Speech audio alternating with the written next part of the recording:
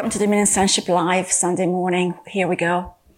Here we go. Here we go. Here we go. What a power moment. What a power moment. Even in a moment of worshiping the Lord, in the moment of, recognizing and lifting him up above all. We recognize he's not just another deity. He's not just another name. He's not just another moment of my experience on earth. He's just not another thrill. He's just not another, fascination, short-lived. He is the living God. He is the living Christ. He is Almighty God, and he trumps over all. His mind's made up. His mind's made up. His mind is made up. His mind is made up. The dominion is now here on earth. That the kingdom of heaven prevails even now. And there is a mass infusion of the angelic. There is a movement of the heavenly. What is unprecedented is the move of God that is going and under being taken in this hour. There's an overtaking, and there is a movement of heaven, unprecedented, with a presence of the divine mind that's been instituted before the foundations of the world. And we shall see and we shall marvel at the very glory of God that will burst out from inside us, that would burst out in this hour. And though it might be shaken, and though it might be looking wonky, God says, do you not fear? Don't you fear? It's being made right. It's being made right, and it's being shaped aright. In the name of Jesus. It's being shaped aright. It's being shaped aright. So the title for this message is Be Believing. How appropriate it's be believing. Be believing whom God says he is. Be believing that the word of God is the word of truth. Be believing that today you are the Son of God. Be believing that today you are the loved of God. Be believing that if he be for you, no one, nothing can be against you. Be believing today that that which is promised to you, it's being fulfilled in this moment right now. Be believing. Be believing. And I just was thinking of all the messages over the many centuries since the coming of the Lord Jesus Christ, but even prior to that, of the prophetic utterances of the prophets.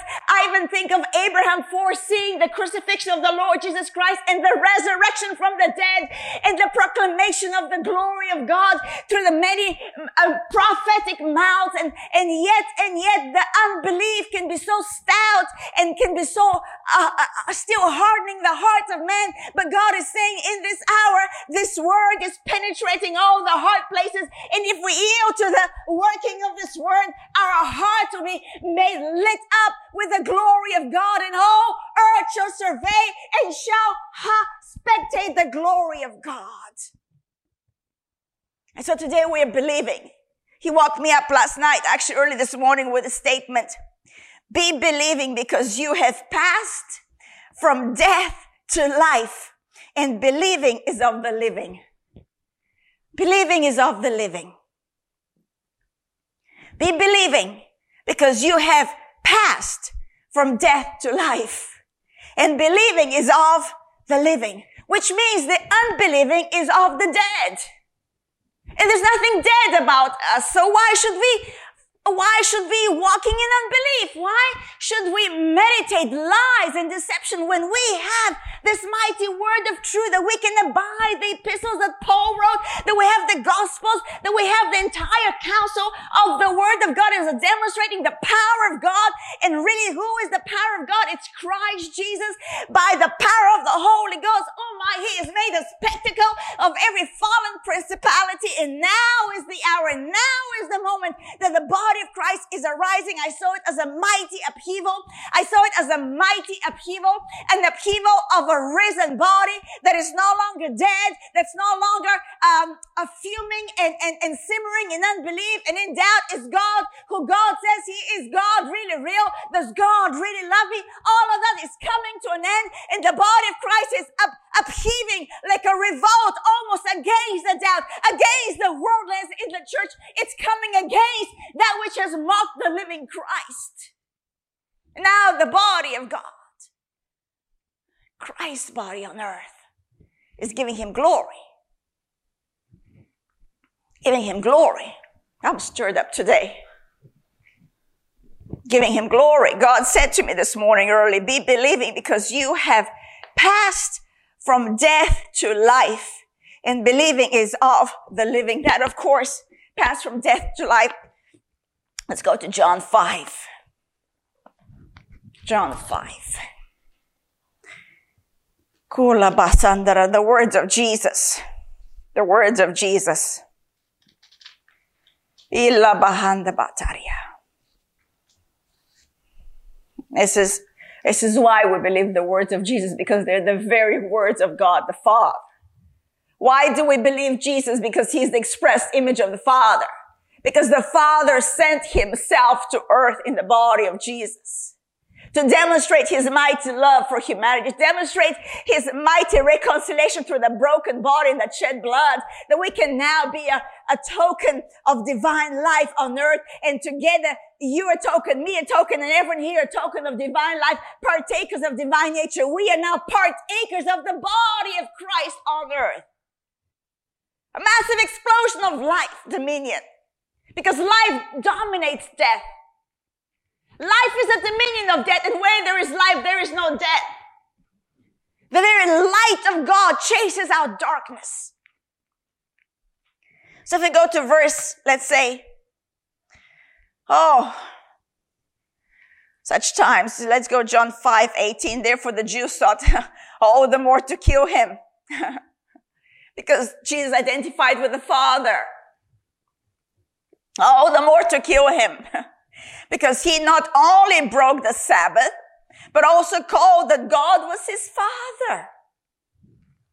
Not only did he break the law of man, in terms of the way it was interpreted by man, the Sabbath was instituted by God.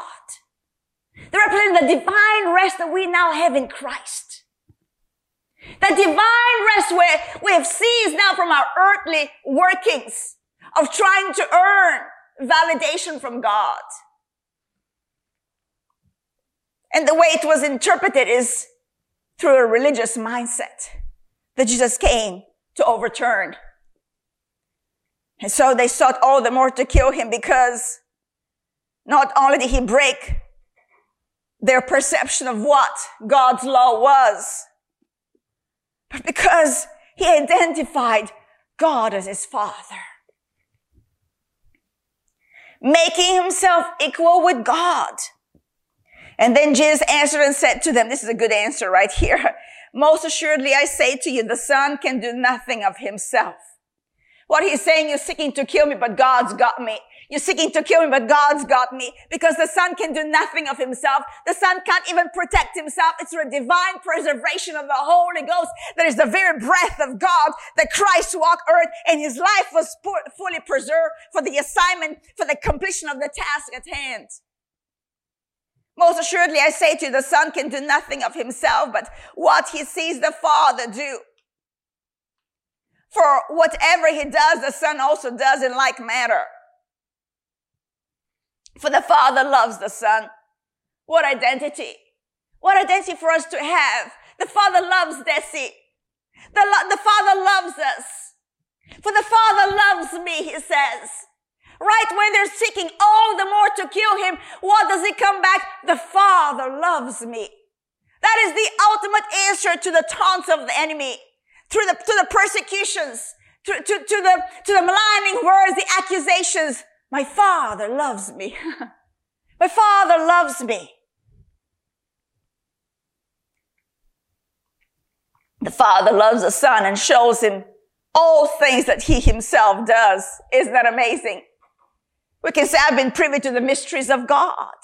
Now in Christ, I'm privy to the mysteries of God. You've got nothing on me. I have access into mysteries. And these mysteries are preserving my life. Because one of the mysteries is this eternal life that God promised beforehand. That now through the preaching of the gospel, this divine life is expressed, the hope of this divine life. That's preserving our vessels, preserving us in the body of Christ. The Father loves the Son and shows him all things that he himself does, and he will show him greater works than these, and that you may marvel. And what are the words of Jesus before he takes on the path to the cross in his last prayer? He said, even greater works than these shall you do now that you're in my body. Because that was the promise. That's what he knew. That was his assignment. Greater works to make, oh, marvel at the glory of God. And that's why he says, if you don't believe me, believe the works you're seeing. And yet they were so unbelieving. Last week's message, hardened heart, prevent them from seeing him, prevented him from hearing the words of truth, the hardened heart. The preconceived idea of this is what God is. God is this. That Jesus came and upturned. He broke the Sabbath. He broke that mind, that hardened mindset of this is what it looks like. What does it look like right here? This is what it looks like. It looks like the Word of God revealed by the Holy Spirit. It looks like my Father loves me.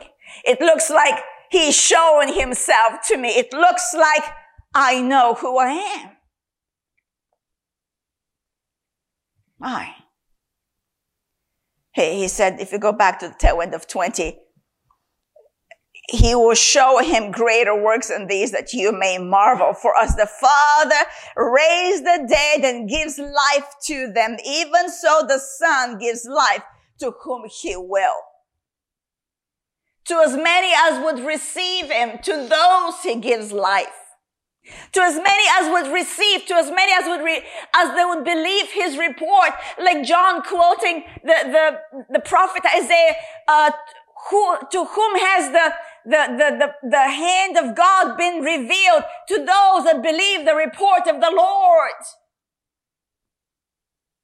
It is to those that are believing, that are receiving Him, and that are receiving this eternal life.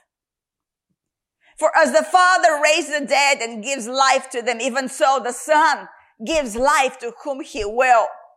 Don't disqualify yourself to whom He will. It's the whosoever that would believe. Not to whom He will, well, maybe not to me. No, to the one that believes. That's what John 1 says to us. In John 1:12, but as many as received Him, to them He gave the right to become children of God, to those who what believe in His name, who are born not of blood, nor of the will of the flesh, nor of the will of man, but of God, that got born again. Because the Word became flesh and walked among us to demonstrate the very glory of the Father. For the Father judges no one, but has committed all judgment to the Son, that all should honor the Son, just as they honor the Father. See, because the Son and the Father are one. He who does not honor the Son does not honor the Father who sent Him. Let me read this again. He who does not honor the Son is the Word of God. He who does not honor the Son is spirit and life. In John 6, Jesus says, my words are spirit and they're life. The one that does not honor this divine life, the one that does not honor the very breath of God, mighty Holy Spirit, the Spirit of God that's found in the Word, is not honoring the Father. We can't say, I know God, I don't want to know Jesus. I want to know God, and I want to have an experience with His divine entity. I want to have a supernatural experience, but I don't really care about Jesus. There's no such thing. You can have a supernatural experience, but it will not be with the Father God. It will not a spiritual deity that's fallen, that's been defeated. Satan is his name. They all should honor the Son just as they honor the Father. He who does not honor the Son does not honor the Father who sent Him. And this is where we're coming, that ties it to what God spoke to me, that believing is of the living. Most assuredly, I say to you, he who hears my word, he who hears my word, and again, going back to last week's messages, is through the understanding, that our understanding be not dull, that the eyes of our understanding, which is the eyes of our heart, be enlightened, that our hearts be tender to God, that our hearts be believing to God, that we have a desire to know God that is not out of self-ambition and self-preservation, but is out of an adoration for what God has done in our lives. Most assuredly I say to you, he who hears my word and believes in him who sent me has everlasting life. So everlasting life is tied to what? Believing his word. Because the apostle John in 1 John says that Jesus was the word of life, that they beheld the word of life. Together with John writes what Peter said to Jesus, where can we go, Jesus? We can't leave you. You hold the words of life for us. Right in the middle, when so many disciples were offended at the words of Jesus, Jesus looked to his own core disciples and said, what about you? Are you going to leave me too? Peter says, where can we go? You hold the words of life. He who sent me has everlasting life and shall not come into judgment, but has passed from death into life. Let's read that verse again. John 5:24. Most assuredly I say to you, he who hears my word and believes in him who sent me has.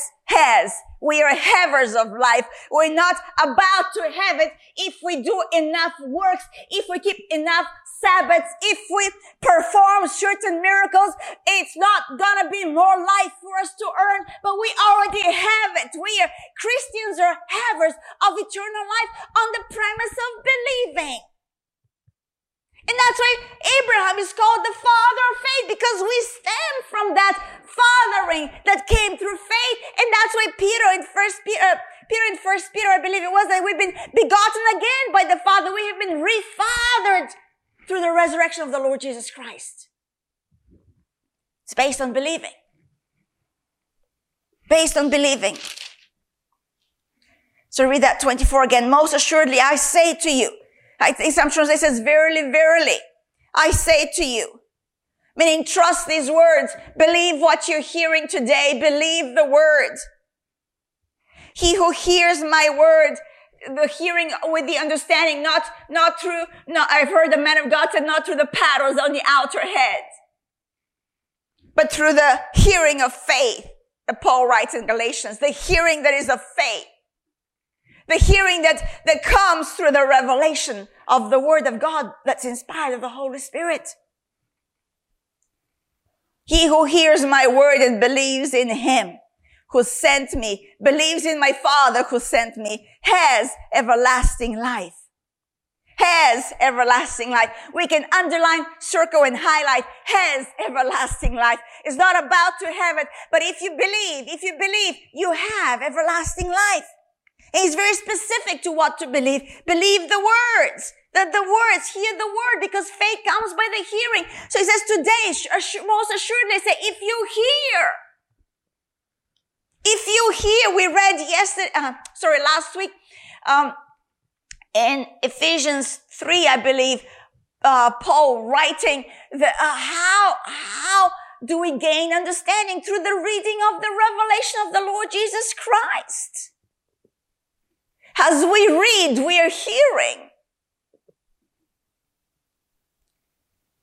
Even as we, the word is being preached, we're listening with our spirit man to the words of Christ, to the anointed words of the Spirit.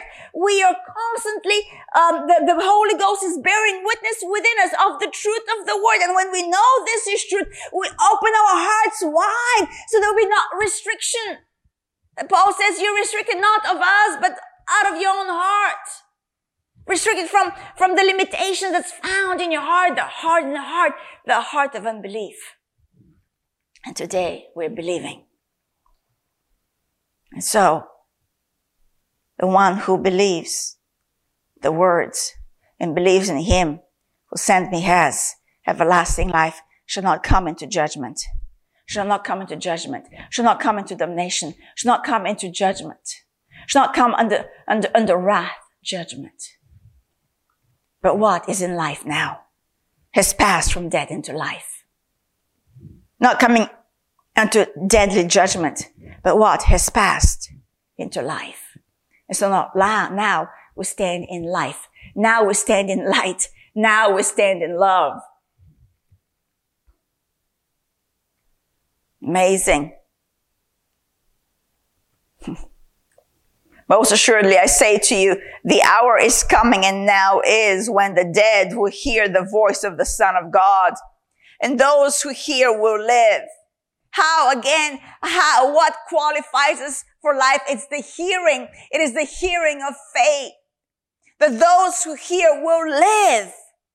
How profound is that? Is there anything that seems like a death or deadly in your life? Anything that just seems like it just flattened out? It's just flattened out. Well, just hear the word again. Hear the word again. Hear the word of truth. Hear the word of promise. Hear again the words of life. Hear the words of life, and you shall live. Your moment will live and give glory to God. For as the Father has life in himself, so he has granted the Son to have life in himself. There is life in Jesus. There is life in this word. It's granted. So again, as the Father has life in himself, so he has granted the Son to have life in himself, and has given him authority to execute judgment also, because he is the Son of Man, because he put on flesh. Do not marvel at this, for the hour is coming in which all who are in the graves will hear his voice and come forth, those who have done good to the resurrection of life, and those who have done evil to the resurrection of condemnation. Oh my. It doesn't matter what you do in life. It doesn't matter. It does determine your eternal outcome. It doesn't matter whether you believe the one who sent Jesus and the word of God. It doesn't matter, because on that day of resurrection, we will be resurrected. Those who believe, those that are believing, will resurrect unto life. Resurrection of life. And then verse 30, Jesus says, I can of myself do nothing. I can of myself do nothing. And yet, for the pride of life and man, how hard it is to really come to this truth is that of myself, I can do nothing. Of myself, I cannot do anything. Of myself, I cannot say one right word. Of myself, I can't have one right thought. Of myself, I cannot do one right thing. And so that's why Jesus came, to show us the way, to give us this word of life that becomes my thought, to show us the lead of the Holy Spirit, that now the Spirit of God has been given to us to lead us into truth, to lead us into this path of righteousness, to lead us into this moment that have been predetermined by the Father for us to walk out this divine life on earth. As I hear, I judge, and my judgment is righteous, because I do not seek my own will. What a powerful statement. I often meditate. I do not seek my own will, but the will of the Father who sent me. See, our life is to do the will of God. Our life is like Jesus. He came to do the will of God. He came to fulfill a plan. He came to fulfill an assignment. And I just did a Dominion talk that was really spurred from what we just started this week, these conversations on let's see what the word says. And one of the questions was about the call of God. It so impacted me. I can sum up the call of God is, I do not seek my own will, but the will of the Father who sent me.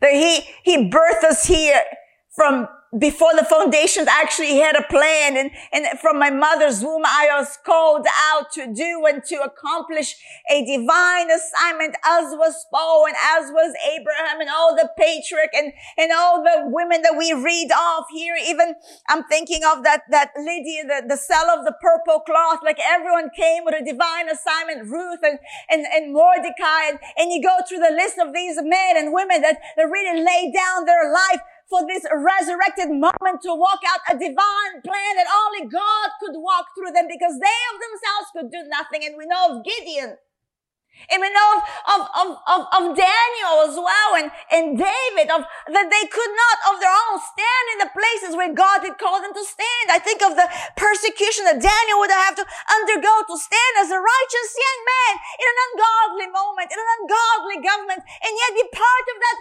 government and yet be able to stand on a righteous cause. Because of a persuasion of God. Because he was believing.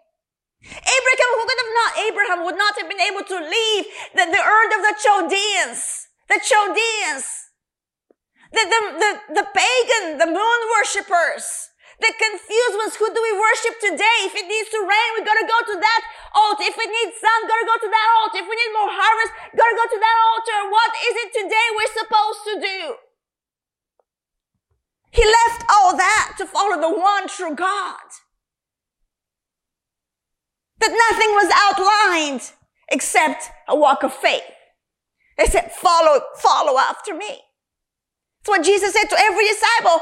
Follow after me. Follow after me. Follow after me. We don't have to know the entire plan. He'll give us glimpses. He's good to do that. We have the Holy Spirit. That's why we don't need to know the plan.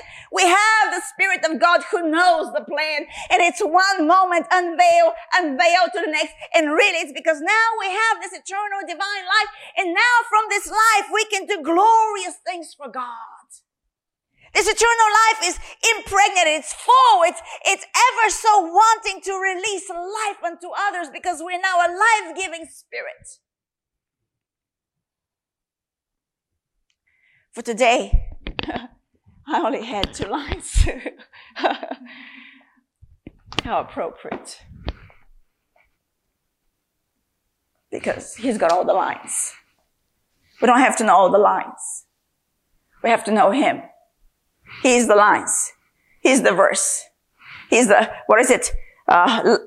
line upon line, precept upon precept. Here a little, there a little. It's called faith. It's called knowing the one who's called you. It's knowing that he is faithful to the end. It's knowing. One of the moments in the worship was this revelation that all I have to know is he's faithful. All I have to know is he is faithful to the very end. So no matter where we find ourselves today, tomorrow, or maybe it was yesterday, it doesn't matter. God is faithful. My desire is to abide in the Word. And from this moment, he's shaping an eternal life. He's bringing forth a divine destiny that only God can walk out, because me of myself, I can do nothing. I cannot do anything. That's actually a very liberating statement.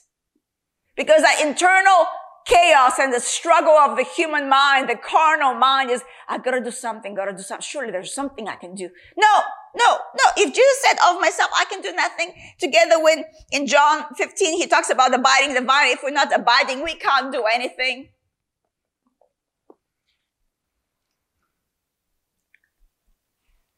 Sheer frustrations when you think you can do something. Sheer frustrations when you think you can do it and you want to do something because you really have a desire to do something. Unless it's birth of the Holy Spirit, it can be very frustrating. So from here, that I got really thrilled up, excited. I got really stirred up. Go back to a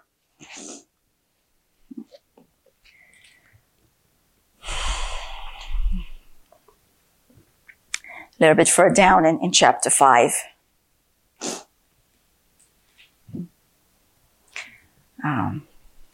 About the witness that bears witness of Jesus. Let's go 37. And the Father himself who sent me. The Father himself who sent me has testified of me. You don't have to testify of yourself. You don't have to testify of yourself. The Father who sent you will testify of you. You don't need a little list of commendations, a little resume of this is who I am. Let me prove to you who I am. No. The Father who sent you, he will testify of you.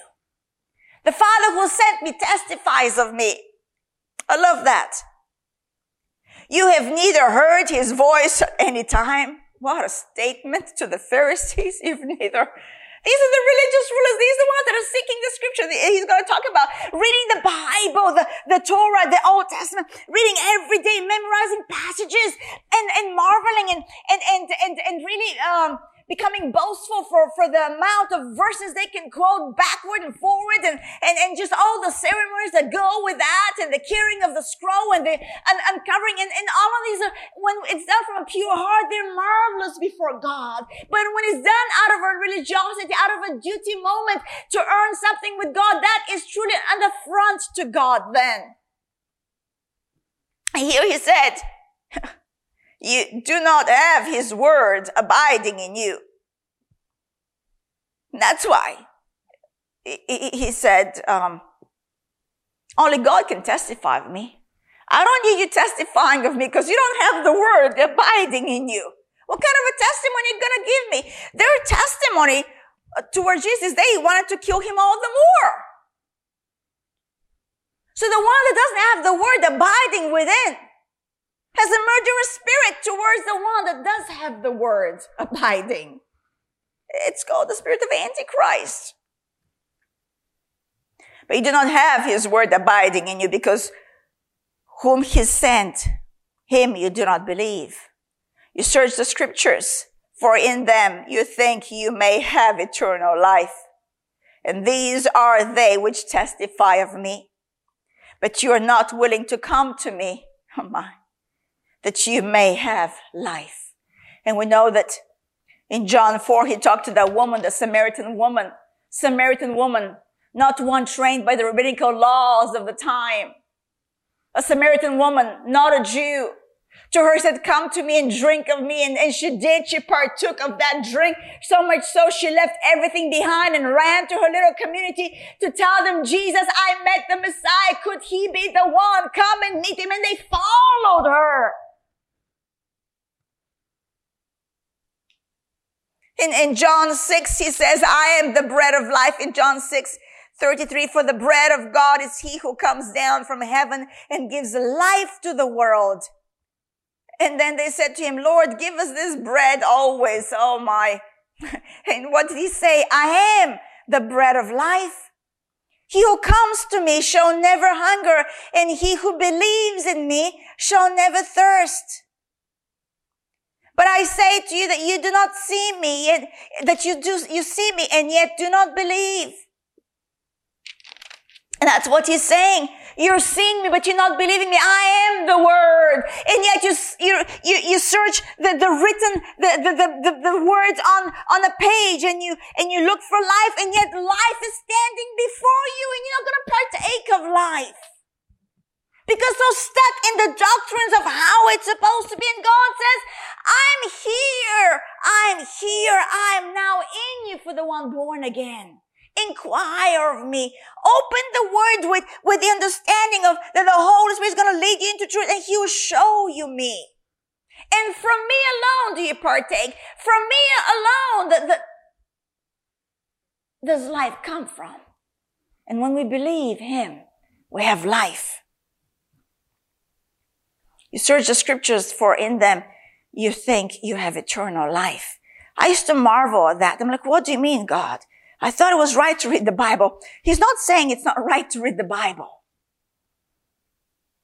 It's to hear the Bible with what he just said earlier, to hear the voice of God. In verse 37, and the Father himself who sent me has testified of me. But they said, you have neither heard his voice at any time, nor seen his form. And yet they're searching the scriptures. Never heard the voice of God in the scriptures. Now that's a hardened heart. That's like a definition of how hard can you get. It's to be daily searching in the scriptures for eternal life and to not hear the voice of God and the word of God. The word of God that became flesh. There's a tangibility to the word of God. The word of God is ever becoming flesh in us as we're believing. It is working a powerful, mighty work within us. Verse 40, but you're not willing to come to me that you may have life. I do not receive, this is it. I do not receive honor from man, but I know you. This is the key to how our hearts can get hardened, dull of understanding. But I know you, that you do not have the love of God in you. I have come in my Father's name, and you don't receive me. If another comes in his own name, him you will receive. How can you believe? This is it. How can you believe who receive honor from one another and do not seek the honor that comes from the only God? How can we believe God if we're so externally minded, if we're so performance minded, if we do our good works before men that they might see it? How can we, he said, when you pray, go in your closet. When you give, let not the one hand see the other. When you fast, you don't have to anoint yourself and look like you're, like I'm fasting today. But do it in a secret place. Do it before God. And there he says, those that do it outwardly, they've already received their honor. But the ones that does it to God, the one that does it unto God, from God they will receive honor. And God will testify of that one. Because Jesus said he did nothing of his own accord. Nothing of his own will. Can we say nothing of his own ambition? He did nothing of his own personal desire. Nothing of his own personal preference. He did only the preference of God. He only was led by the voice of God. He discerned the voice of God. He is the very word of God. He is the voice of God. When he spoke, we heard the Father speak. He says, these are not my words, they're the Father's words. Oh, to be believing. Why such a passion in me? Because to be believing is the victory has already overcome the world, even our faith. Even this divine persuasion of the word of God being truth. And this persuasion starts moving you by the power of the Holy Ghost. That's what faith is. Faith is the substance of things not seen. No eye has seen. No ear heard. But by the Spirit we have a revelation now. And this inward revelation is moving me. What's faith again?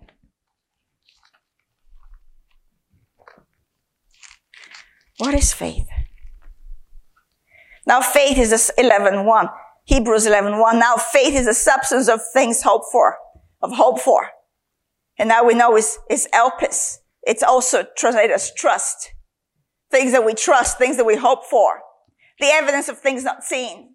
Because faith is not the external seeing. But faith is of a divine persuasion of my inner man. It is the very faith of the Son of God, is that which moved Jesus to be obedient to the will of the Father. And in his obedience, I have now consecrated my life to be part of that divine obedience that the Son had towards the Son. Because he alone bows the knee to the Father. And in that bowing of the knee, now I'm in his body, I'm bowing the knee to the Father. Oh! A friend of mine was just sharing recently regarding that experience.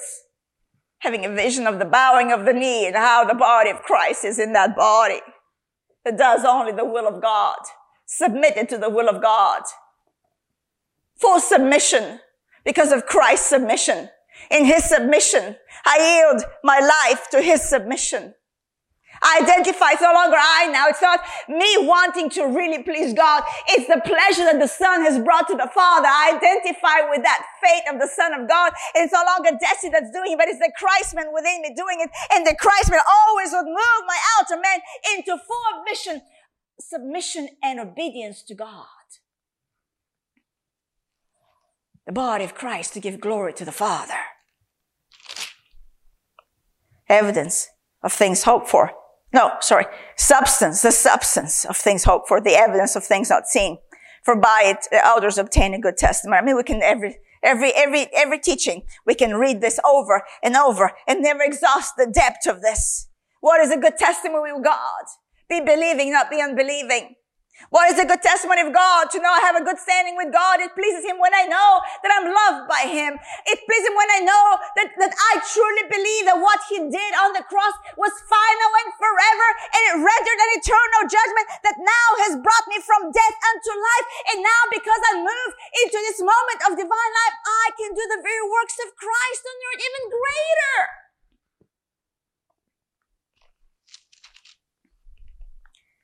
And we touched on verse 3 last week. I didn't go too deep, so we're just going to go through here. By faith we understand. We looked at that. Last week was love makes us understand, and we looked at understanding is to do with a heart that's pliable in the hands of God. Understanding is to do with the hearing of faith. Understanding is to do with a sight that is supernatural. That's not crowded out by the world and worldliness, but it's one that's inspired of the Holy Spirit. That today when you hear His voice, you be led by His voice. You believe His voice. You submit to His voice. You honor His voice. Because the one that honors the Son honors the Father. The one that honors the voice of God honors the Father. By faith we understand that the worlds were framed by the Word of God. And that's the ultimate understanding. That only the Word of God frames my life.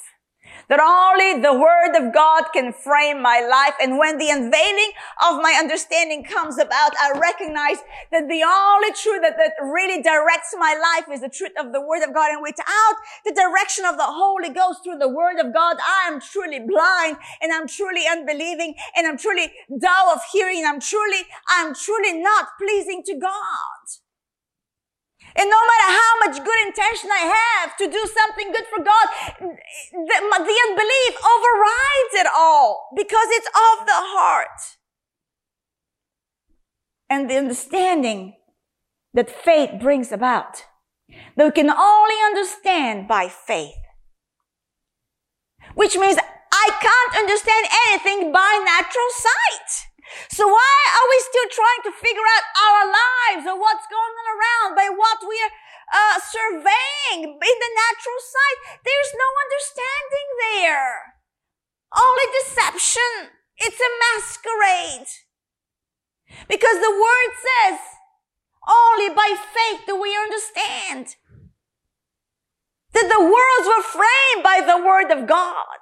And what God said earlier at the beginning, that divine utterance, is that right now, what's unprecedented is this divine movement of God through the body of Christ. That's by faith understood. Not by the surveying of a worldly landscape.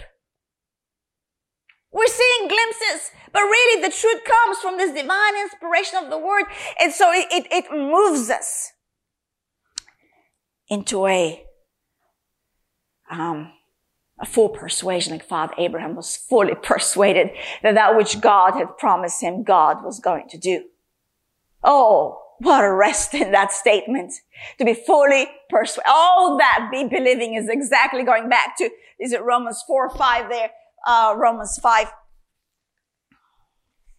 That which God has said to me, it will be exactly that way. Romans 4:20.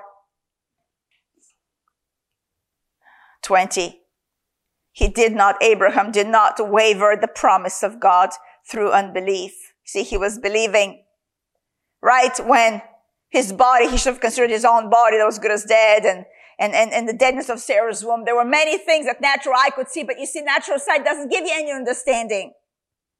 Been around this mountain. Do you think if you do one more lap around, no. What has God said? What has God shown you? What has God communicated to you in a man? What are the impressions of the Spirit for right now? That's what you do. That's what you yield to. That's what you believe. So he did not consider that which he could see with a natural eye. He gave it no consideration. No attention. I love that. Give it no attention. No attention. What is it? 0. I mark you 0. Worldly performance, 0. You don't qualify to tell me anything. That's a fail.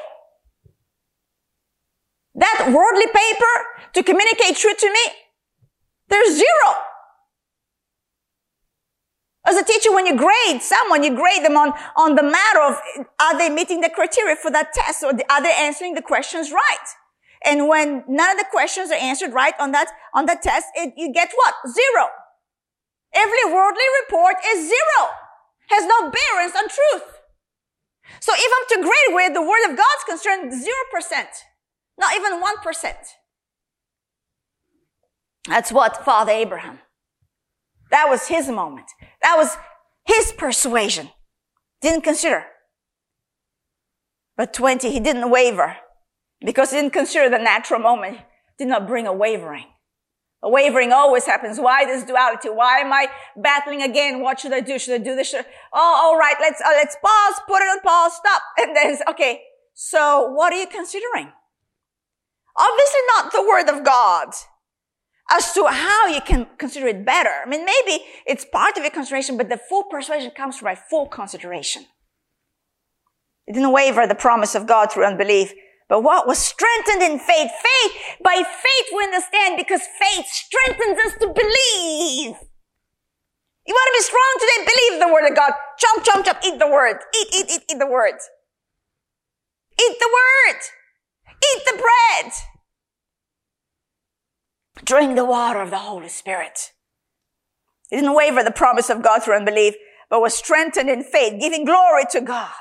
See, faith allows you to give glory to God, because faith is a persuasion that you know beyond the shadow of doubt it will be exactly as God had promised to me, and because it's going to be exactly as God promised, that I will give Him glory regardless of the moment. I don't care what the moment is.